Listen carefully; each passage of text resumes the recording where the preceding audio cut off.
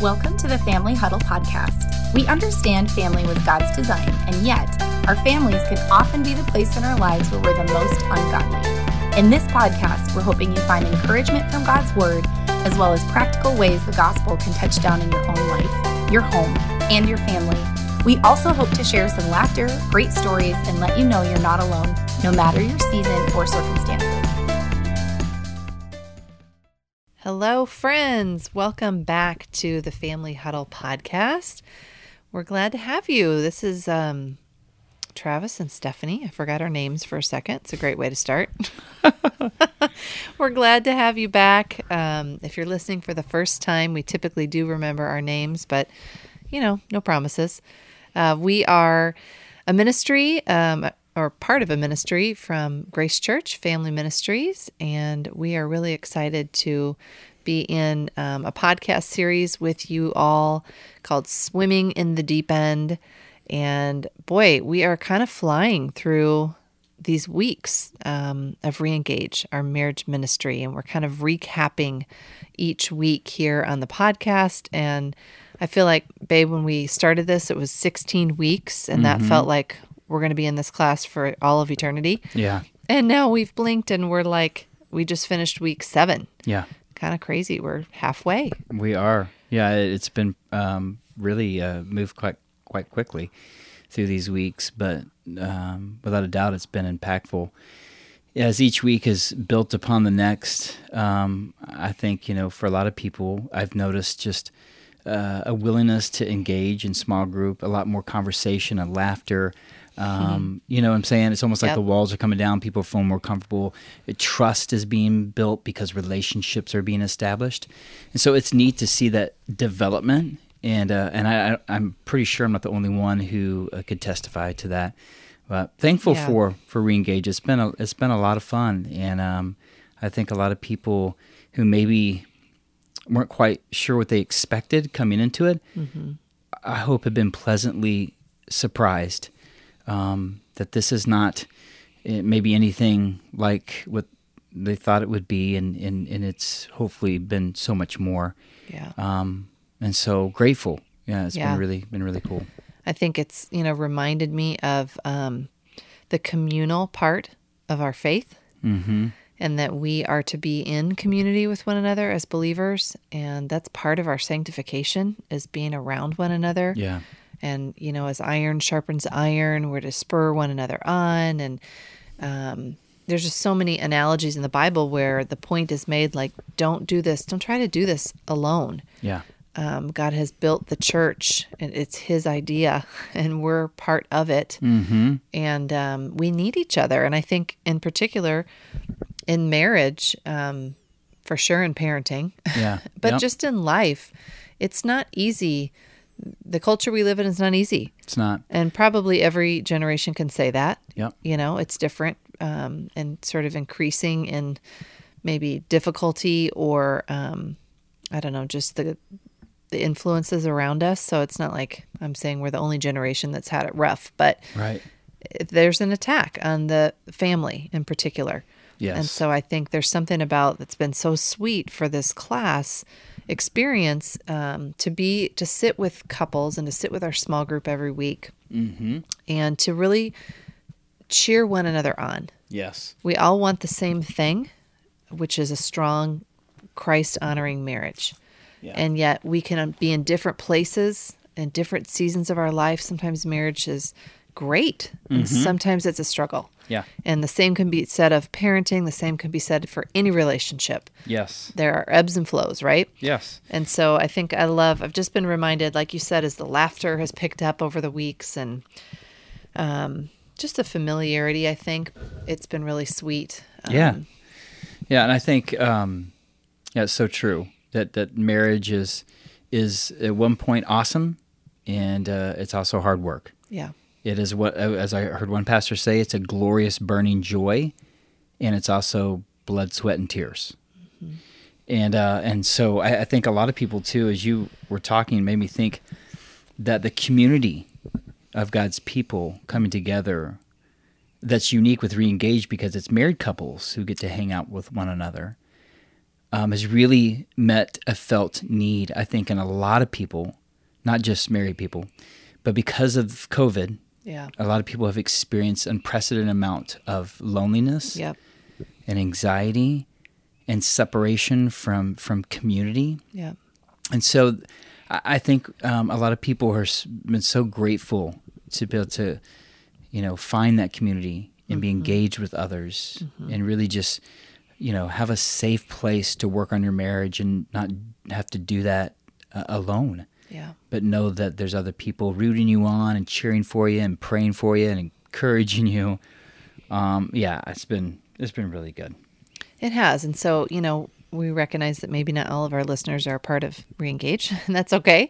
But we also hope that even, season of life, I don't know where you're at with gathering again. It may be still something that you aren't ready to do yet. We do hope that this podcast even gives you a little sense of community, even as you tune in with us and just kind of keep a pulse on what's happening.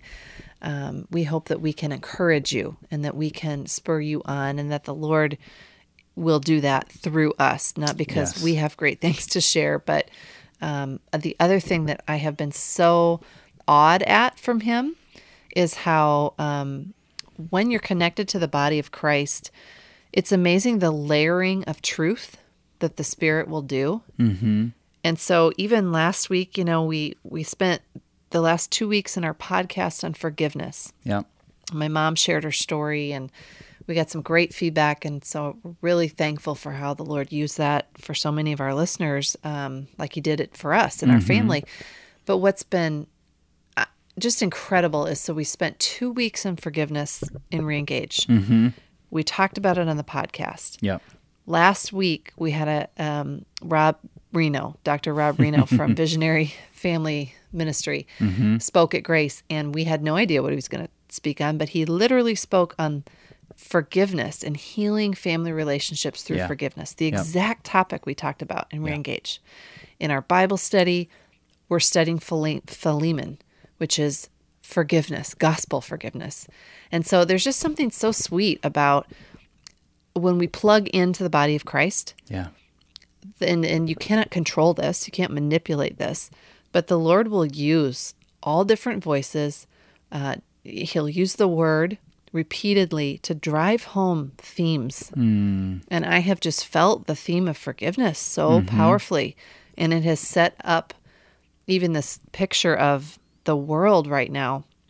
We are so lacking in forgiveness for one another. Yeah. And then I feel like, so I just see that great chasm where what God is calling us to is so radical and it is so countercultural. It is so needed. And as the body of Christ, as the people of God, we can offer this to the world. We can demonstrate this. And we can do it in all kinds of ways. But anyway, I just kind of stepped back a little bit and thanked him for that, because it is neat when you sense just a repeated theme in your life that the Lord is bringing to light. And for sure, I think this season at Grace, forgiveness has just been a big theme. Yeah, I'd agree. So much of our culture right now is like cancel culture, and you're just written off and banished. There is no room for forgiveness or grace. And so I think these themes have been so important for so many people who have been hurt, not only in the relationships they have at home, but maybe even beyond the home. They've been hurt for various reasons. Maybe it's been on social media. I don't know. And so I think forgiveness plays just a really critical piece for everyone. Marriage obviously included in that.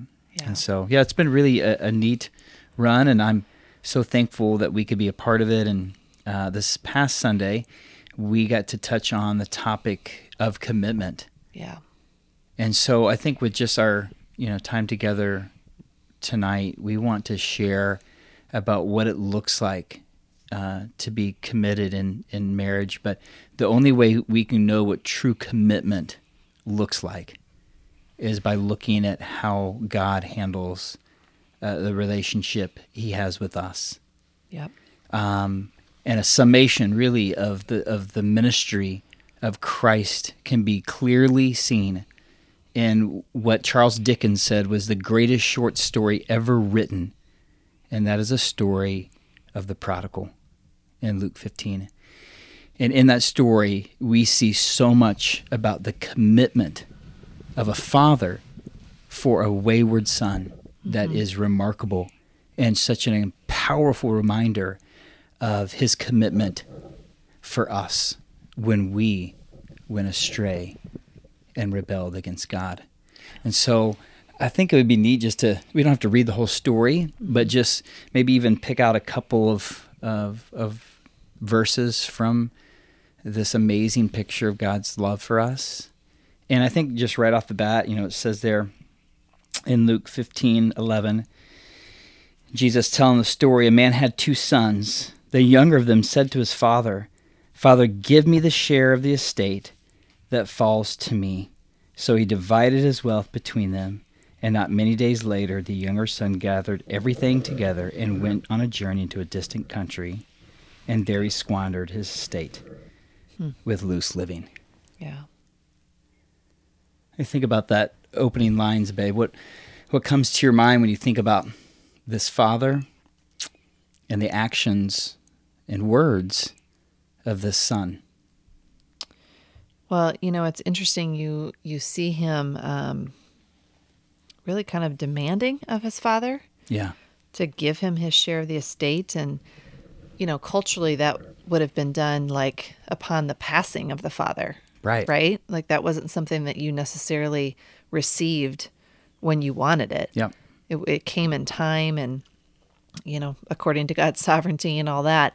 So I think right off the bat, you just see this attitude of kind of entitlement from the son. Yeah. And independence, like he wanted to do life for himself.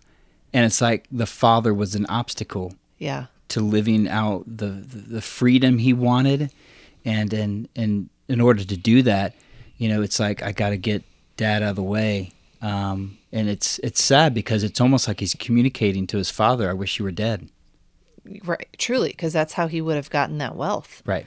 And that's exactly what he's communicating. And it is interesting that the father doesn't really say no. Right. He gives in to him. Yeah. And the Jewish audience would have been absolutely appalled that the father would have given this son what he demanded. In order to do that, it's not he doesn't go to the bank with an ATM and draws out money. Right. In order to get that kind of cash, if we want to call it cash in modern day terms, to his son, he would have had to liquidate part of his land. And we know that the land is important to the Jewish nation because it was a gift from God. Right. And so, again, it just adds layer upon layer of how astonishing the reaction of the father is, completely unexpected to the Jewish audience who was hearing it.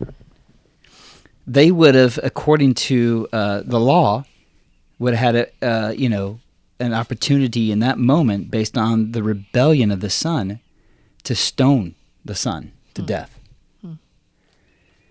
And so right off the bat, you see the father operating not according to this world, not according to the pattern of it, and how they would have expected that relationship to have been dealt with. Yeah. And a sacrifice of the father. Yeah. You see that it cost him something. Dearly. Yeah. Yeah, he really would have been looked down upon in the community for the way he handled that situation. Astonishing and shocking. I mean, we talk about like shock and awe. Right. This story is full of shock and awe. And I think that's where sometimes we have to put ourselves in the shoes of a first century Jew, and hearing this story and how it would have come across and how it would have been, how it impacted people. Yeah.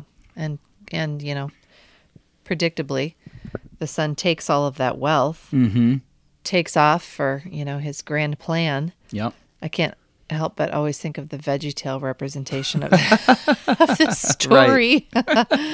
But he takes off and squanders it. Yeah.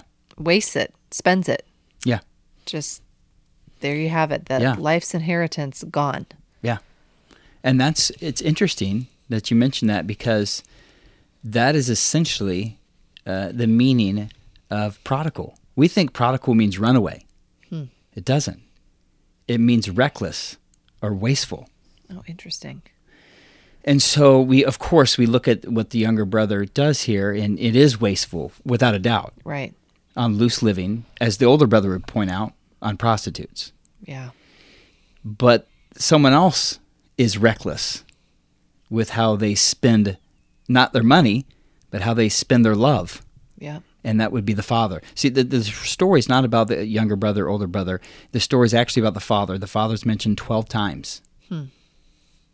And so a lot of times we think, and we make it about these two boys, and it's really not. The focus is on the father and how he responds and how he treats both of these boys with grace and compassion and an incredible amount of just unquenchable love for them. Yeah, and he is, a picture, right, of God. Yeah. And so this story beautifully illustrates how God has loved us. And when we broke God's heart and we went away into a distant country doing our thing. Thinking we know best. And thinking that, life apart from God would somehow equal freedom. Right. And we know very quickly that, the money runs out. So the friends, and all of a sudden this guy hits rock bottom. And he's got nothing, and nobody's given him anything. And he literally has to, in order to find work and food, he's like working on a farm with pigs, which to obviously a Jew, the pig was considered unclean, defiled. And so here he is, literally a picture of being unclean and defiled in every way. Longing to feed himself with the pods that the pigs were feeding themselves upon. And it's like, as one pastor said, when you're flat on your back, your face is finally pointing in the right direction. Yeah. And this is where you have such a change in the story. But I think before we get there, it's interesting too. We talk about the father loving this son who rebelled against him. And he loved him when the son asked for the money. He loved him when he was still gone into a distant country. He loved him when he was on the way back. And it's neat to see that the hand of God and the movement of God to bring about, this home, bring back this wayward son home. Yeah. I mean, who created the famine that created the desolation in this boy's life that brought him to his knees and created a memory of like when he had it actually good in life? like God was doing that. God brought about the famine. But it wasn't to pay him back. It was to bring him back. It's all about the father wanting to be restored in this relationship with his son. Which is absolutely astounding and beautiful.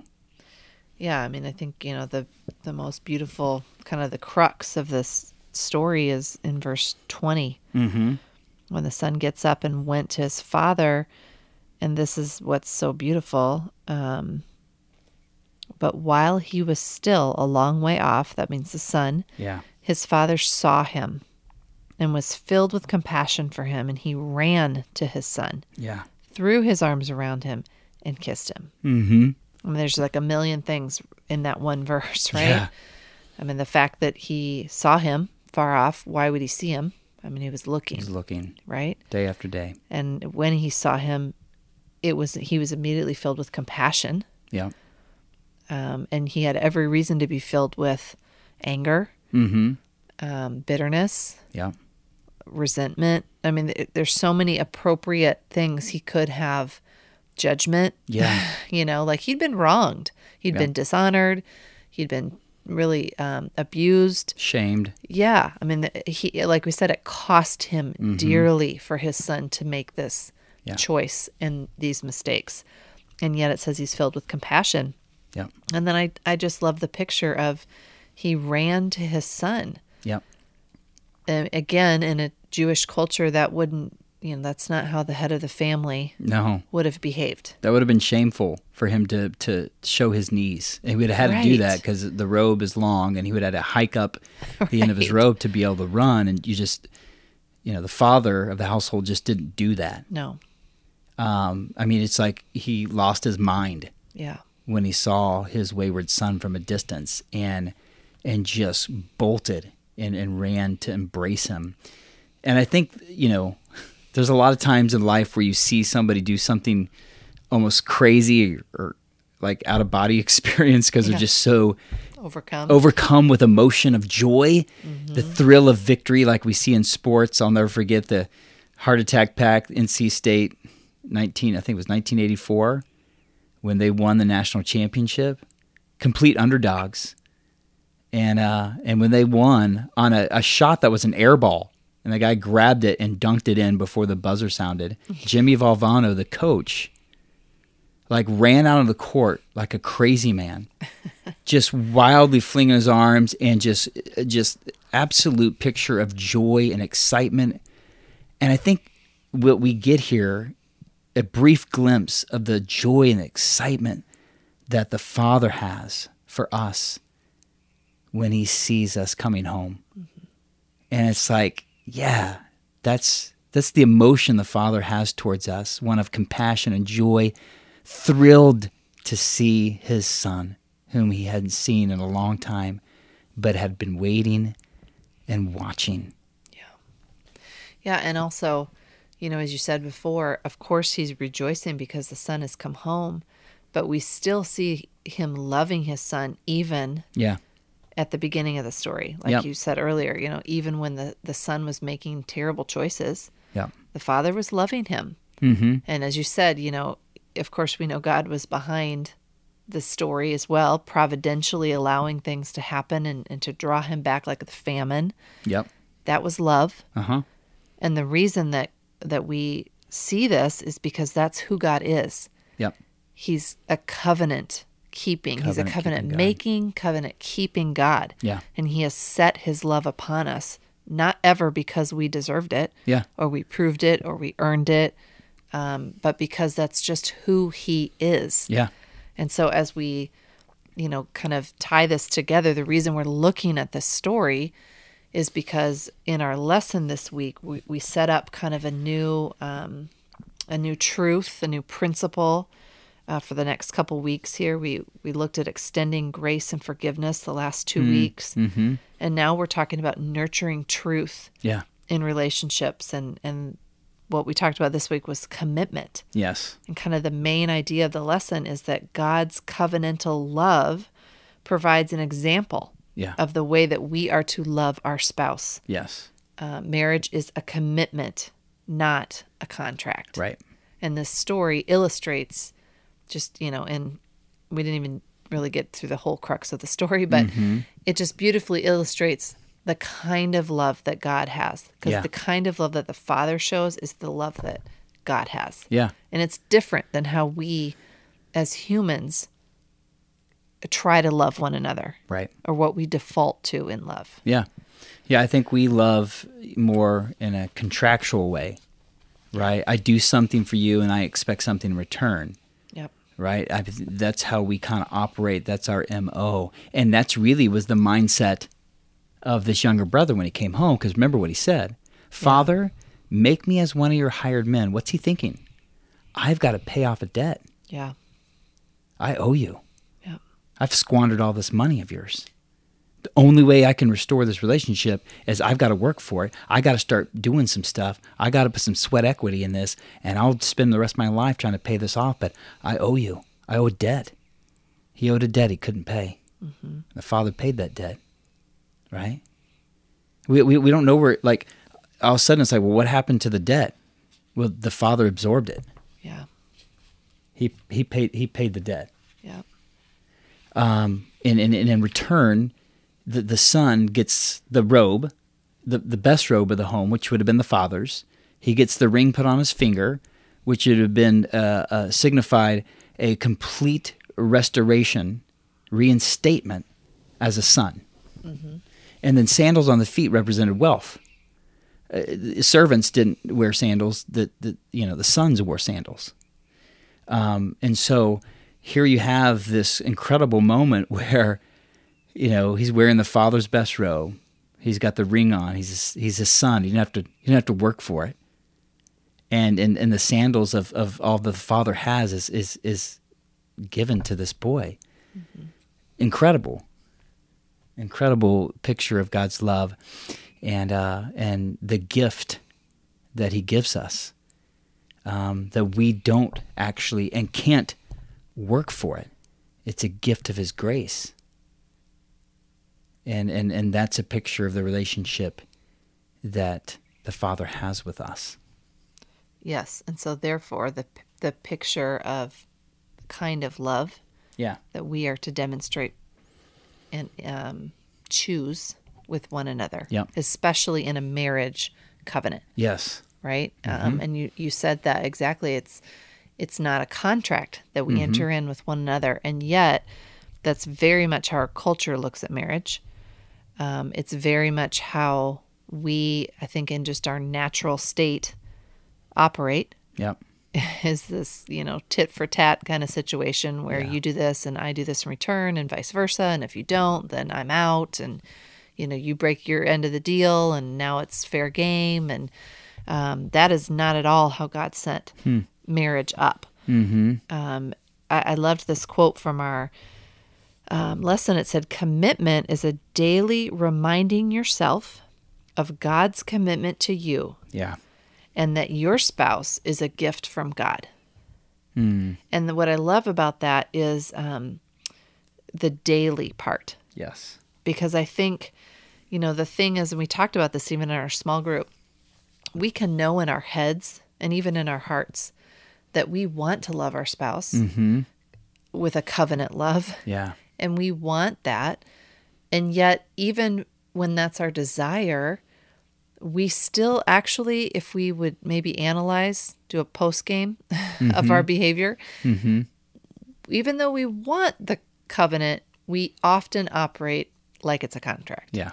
And I think one of the differences is you have to really make daily decisions to uphold commitment. Right.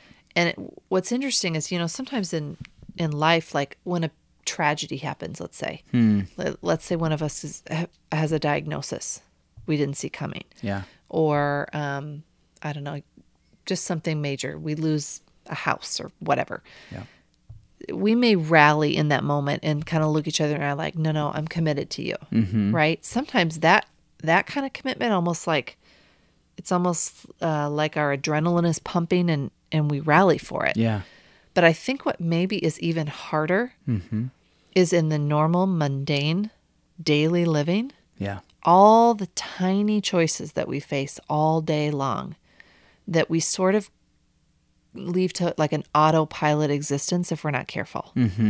And so they gave us, I thought this was a really helpful list, what commitment kind of looks like. Yep.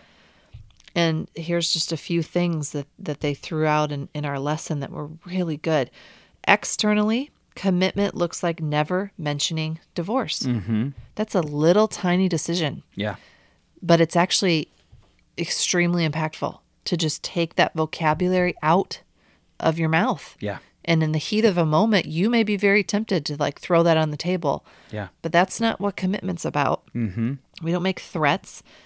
Commitment looks like making plans together for the future. Right. Like looking ahead and not saying things that would hurt or damage the long-term view of your marriage, which really is self-control. Yeah. Right? Of your tongue and your reactions and kind of playing for the long game, not just in the heat of the battle. Yeah.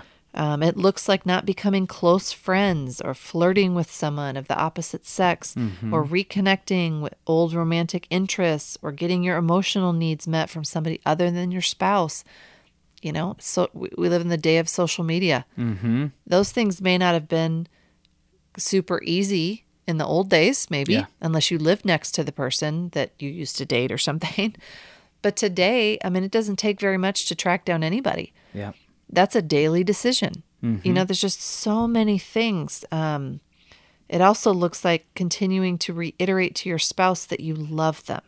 Yeah. And you plan to be married to them until one of you dies. Yeah. I mean, there are so many opportunities that we face daily that test our commitment, but also that prove our commitment. And, you know, of course, we can probably come up with lots of ways that our spouse wrongs us, intentionally or unintentionally. Right. We're human. Right. Two sinners living under the same roof. There's always going to be problems as a result of that. But, you know, a covenantal love, an unconditional love, like God has extended to us, is what we are to extend to our spouse. Yeah. And again, we're never talking about like, you know, if a boundary has been crossed and there's abuse or there's some sort of physical harm, we're never saying, well, covenant love, you just, you know, Grin and bear it. Yeah, we're not saying that at Yeah. all. Your physical safety is always, your mental safety, your, you know, Yeah. all of that Definitely. is crucial. We don't sacrifice that. A loving spouse would never ask that of us anyway. Right. So we get help if we need it. But we make choices all day long where we choose our spouse and we choose to stay committed, to stay in this marriage, or we choose to sort of let it slide one little decision at a time. Yeah. And those doors get kicked open and it creates opportunity for the enemy who would love nothing more than to see a marriage crumble. Yeah. One little decision at a time. Right. Yeah, and I think it's important to see it if we think about spiritual warfare. An open door is to the enemy an opportunity for him to get a foothold Yep. in your life and in your marriage, which is interesting because you think about like in Genesis 2, there's a wedding. God presides over the very first wedding ever, brings together Adam and Eve, and the two shall become one. What God has brought together, let no man separate. In Genesis 3, you have a war Yeah. where the enemy tries to separate that which God brought together. First and foremost, our relationship with him, but then also the relationship Adam and Eve had with one another. Yeah. He tries to bring a wedge Yep. through sin, right? Yep. And create a moment where he's trying to destroy the good gift God had given, something that illustrates the relationship that we have with God, Yeah. a groom and a bride. And so I think marriage is worth fighting for, and that's why when we talk about commitment, we're talking about things that our culture would dismiss. But yet commitment is something that's biblical and something that we have to, as you said, Steph, daily choose to do this. And the only way that we can daily choose to be committed is as we daily remind ourselves of the commitment God made Yep. towards us. Yep. And so, yeah, I agree. Yeah, and renewing ourselves in the Word, right? Letting it wash over us. Yeah. I think as we did this lesson this week, and I was just kind of pondering this idea of contract versus commitment, I was even really convicted in my parenting. Yeah. How often I, as a parent, I mean, I hate to admit this, but here I am admitting it. I tend to treat my kids, especially when it comes to like discipline or accountability, I'm probably showing them more of a contractual love than a committed love. Yeah. It's just very easy as I think a parent to, you better live up to this end of the deal here. Yeah. And if you do, I'll reward you. And if you don't, well, Right. then, there's a consequence coming your way. And, Right. Of course, there's a healthy balance in that. And we're talking about a parent-child relationship, which is different than a husband-wife relationship. And yet, the way, though, that I get corrected myself in that is to turn my focus toward the Lord. Yeah. And specifically back to the gospel. How has he loved me? Well, if he has not loved me that way, why do I think that I should show love to my kids that way? And it's, again, not that I want to show that love contractually to them. I don't want them to feel that. But I think when I get lazy in my parenting, Yep. that's what comes out. Right. And when I forget to renew my mind, Yeah. right, in truth, Right. Yeah. then that's what comes out. Totally. We let our guard down. We get lazy, not only in our parenting, but in our marriage or in our relationships with other people. Yeah. And all of a sudden we can start operating according to the flesh, and we can start being very much living by contract instead of by covenant. Yep. And I think, again, this is where that's that daily reminder. And I think that's why Scripture, as you look at like various passages in the New Testament, especially in 2 Peter, where Peter's writing this, saying, I write this to remind you, to stir up your heart and mind, to remember first and foremost the gospel. Because we have such a tendency as fallen human beings to latch on to the bad, to operate according to the old man, right? Instead of operating according to who we are now in Christ, the new position we have in Christ, and the new heart we've been given in Christ, in mind. And so daily we have to remind ourselves who we are in Jesus. Yep. That identity we have in Christ informs our activity for Christ. And I think we have to do that the same in marriage. Remember who I am so that I operate and I live in such a way that my activity reflects my identity. Yeah.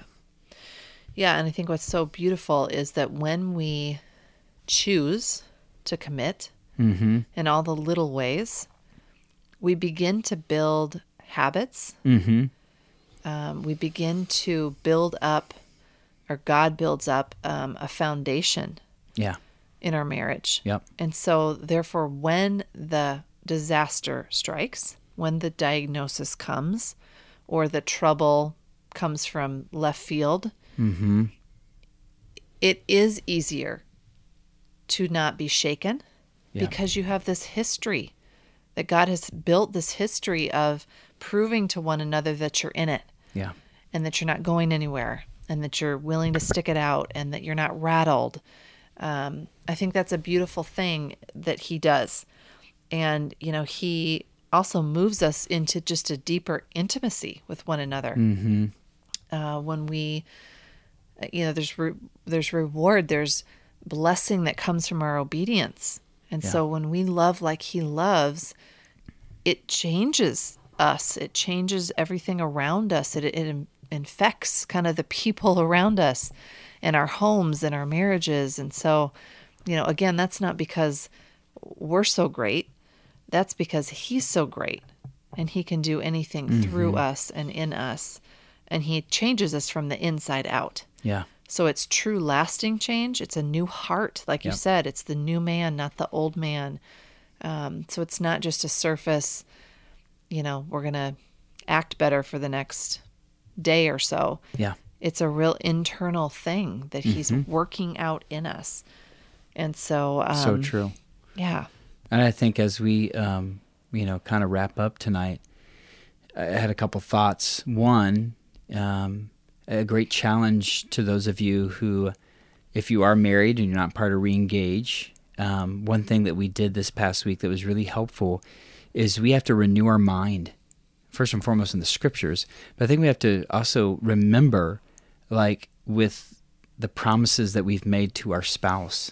And a great way to remember that is to go back and take a walk down memory lane to your wedding day and the commitment you made before God and witnesses, and the promises you verbalized to your spouse, for better or worse, or richer and poorer, or sickness and health, right? Till death do us part. And these promises we make in the moment when we got married is like we were deer in a headlight stare. And I think that's why we have to go back, and it's great to look at pictures, it's great to look at wedding videos, to remind ourselves this is the commitment we made to one another. And so if you're out there listening, go down memory lane with your spouse. Yeah. Remember the goodness of God and how he gave you one another. And that is a great gift of God, a spouse. Yeah. And so I think that's been really helpful for us. And I think everyone who's been a part of Reengage did the homework this past week would say has been very beneficial to remember and to look back and reflect. Yeah. And even, I would say if you're not married or that doesn't, you don't have a wedding album to look back on, or right. If you're a parent, I even think looking back on the years before kids, or even the journey of the gift that they are, and that how God gave them to you, and the circumstances of your life when you found out you were going to be a parent. I mean, there is something so special about looking back, because we see the hand of God in a way that maybe at the time we did not see. Right. And so I think, even when I've struggled with a child in a season where it just feels hard, it's amazing how all it takes is like, look at a baby picture. Yes, a picture of them either as a baby or right now when they're like in their bed asleep. There's just something about that melts your defenses a little bit, and you just that I don't know, affection for them is stirred. Yeah. In the remembering, and so I do think that's really beneficial, and plus it's fun to just look back and see like your hairstyle, 15 years ago, or all the things that you're like, wow, I have changed. The I before have and aged. after. Yes. I also loved, there was a thing in our lesson this week about a question of just examining, are there doors that are still open or unlocked in your marriage? Yeah. And, that was convicting to think like, are there? Are there some things? And I think there probably are in every marriage. Yeah. And doors that, you want shut, but again, those little choices make a difference. Things like staying too busy, being distracted, that they aren't necessarily sinful things, but if you're not careful, it can consume you. Yes. And it can drain your time for one another, and it can overwhelm you with all these other things, and then there's not much left for the two of you. There's just so many ways that, we have to be careful and intentional with our time and our relationships with one another, so that, as you said, the devil does not get a foothold. Right. Because if he does get a foothold, it doesn't take long for him to fully invade and disaster to strike. Yeah.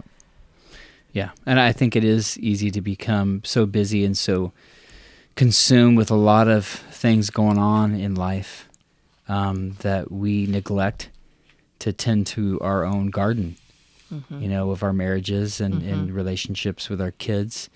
And I think of one pastor said, in our world today, with the way we have devices and technology and the internet and social media, so we have weapons of mass distraction. Yeah, that's the truth. That's the truth. And so I think part of that striving for me is to try to remove distractions, to be reminded of that which is of the utmost importance. A relationship with Jesus and a relationship with our significant others in our lives. Yeah, I love, as we had Rob Reno speak at Grace the last 2 weeks. I always love when he shares his own personal journey and his own testimony about getting to a place after, I think he said 10 years of youth ministry or whatever. He was a youth pastor. And the Lord convicted him of, wow, you are praying with all these other kids. You are pursuing spiritual conversations with other people's kids. You are leading other children toward the Lord. But what are you doing at home? Yeah. And he, just talks about how that was a huge turning point where God had to show him that, your ministry, your job, it's important, of course, but it is not more important to what I have called you to with your wife and your kids. And I think, that is a temptation for every family. Yeah. All the things outside the world has to offer that, of course, they pull us, and they're not always bad things. Yeah. But when they pull us from one another, when they first of all pull us from the Lord and then also from one another, that stuff has to go. It's got to either go or it's got to be put in its place. And so I think, even in our marriage, we have to be really careful. And I say this as somebody who, you're a pastor. Mm-hmm. I got a lot of ministry opportunities as well. We can be very busy for the Lord. Yeah. And we can be very busy even serving other people. Yeah. And yet the two of us have to be really intentional Mm-hmm. about serving one another, about worship together and in our home and in our marriage. And so, again, I feel like we say this every week, but in no way are we, Travis and Stephanie, saying that we are masters at this. Right. We are equally convicted in this area. Yeah. And I just think, that's why something like this, a class or a small group or just being in the Word and in fellowship with one another, the Lord uses those things to just like little check engine lights in our heart. Totally. To go, wait a minute, don't neglect that. Yeah. And this week, this was just a great reminder and this commitment, like don't neglect the little things. Right. The little things become big things when you neglect them. Right. And Don't yet, neglect the major commitments you've made in life for the minor things that ultimately just don't matter, honestly. Right. And yet when we make all the little commitments for one another, it really does lead to something so much bigger and better. Yeah. As our marriages, we grow closer to the Lord, we grow closer to one another. That's right. It's awesome. Well, I think hopefully this has been an encouragement for you if you've been listening. And I think it's always a great reminder, too, that we're committed to marriages. We're committed to children in our lives because of the commitment Christ made to us to come all the way from heaven to earth. What kind of king leaves his throne to make himself nothing, of no reputation, as it says in Philippians 2, and would become obedient, even to obedience with going to a cross and dying in our place and for our sins, to rise again on the third day, to give his life in Christ, and to, again, continually show us how much he's committed to us, because that was a serious commitment. That wasn't just a commitment he made verbally, but with his life he gave for us at Calvary. So I hope this has been uplifting for you, and we'd love to close out here in prayer. But thank you for stopping by the Family Huddle and listening to this podcast as we continue to dive deep in these things of the Lord with these topics that we're learning each week and reengage. For those who are married, parents, and even those who are single, I think this offers something for everybody. Yeah. So let's pray. God, thank you so much for tonight. Grateful for your love for us. And Lord, I'm just kind of burdened for those people who might be listening who maybe feel like they're at a distance from God tonight for whatever reason. I'm reminded of the prodigal story.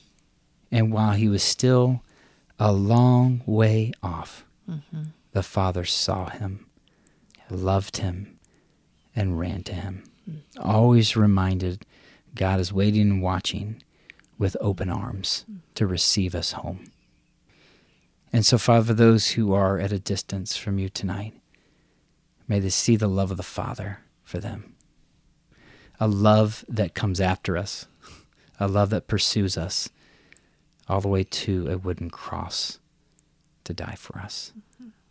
It's that commitment that rescues our hearts from going down a path of operating in the flesh and in a contractual way, and by his grace and by his Spirit, that we would love as Christ first loved us. That you give us a power and enablement through the Holy Spirit to love the others in our lives, whether it be a spouse or it be a child or it be a friend, with Christ-like love, a love that's sacrificial.